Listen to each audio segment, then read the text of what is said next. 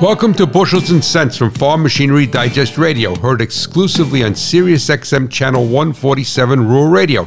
I am your host, Ray Bohacs, the hot rod farmer from New Jersey. Most, if not all, automatic transmissions use the engine's radiator as the primary cooler.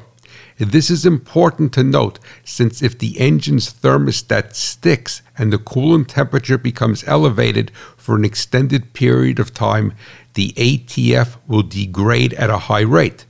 The service life of most working fluids, not just ATF, is intrinsically linked to the operating temperature it is exposed to.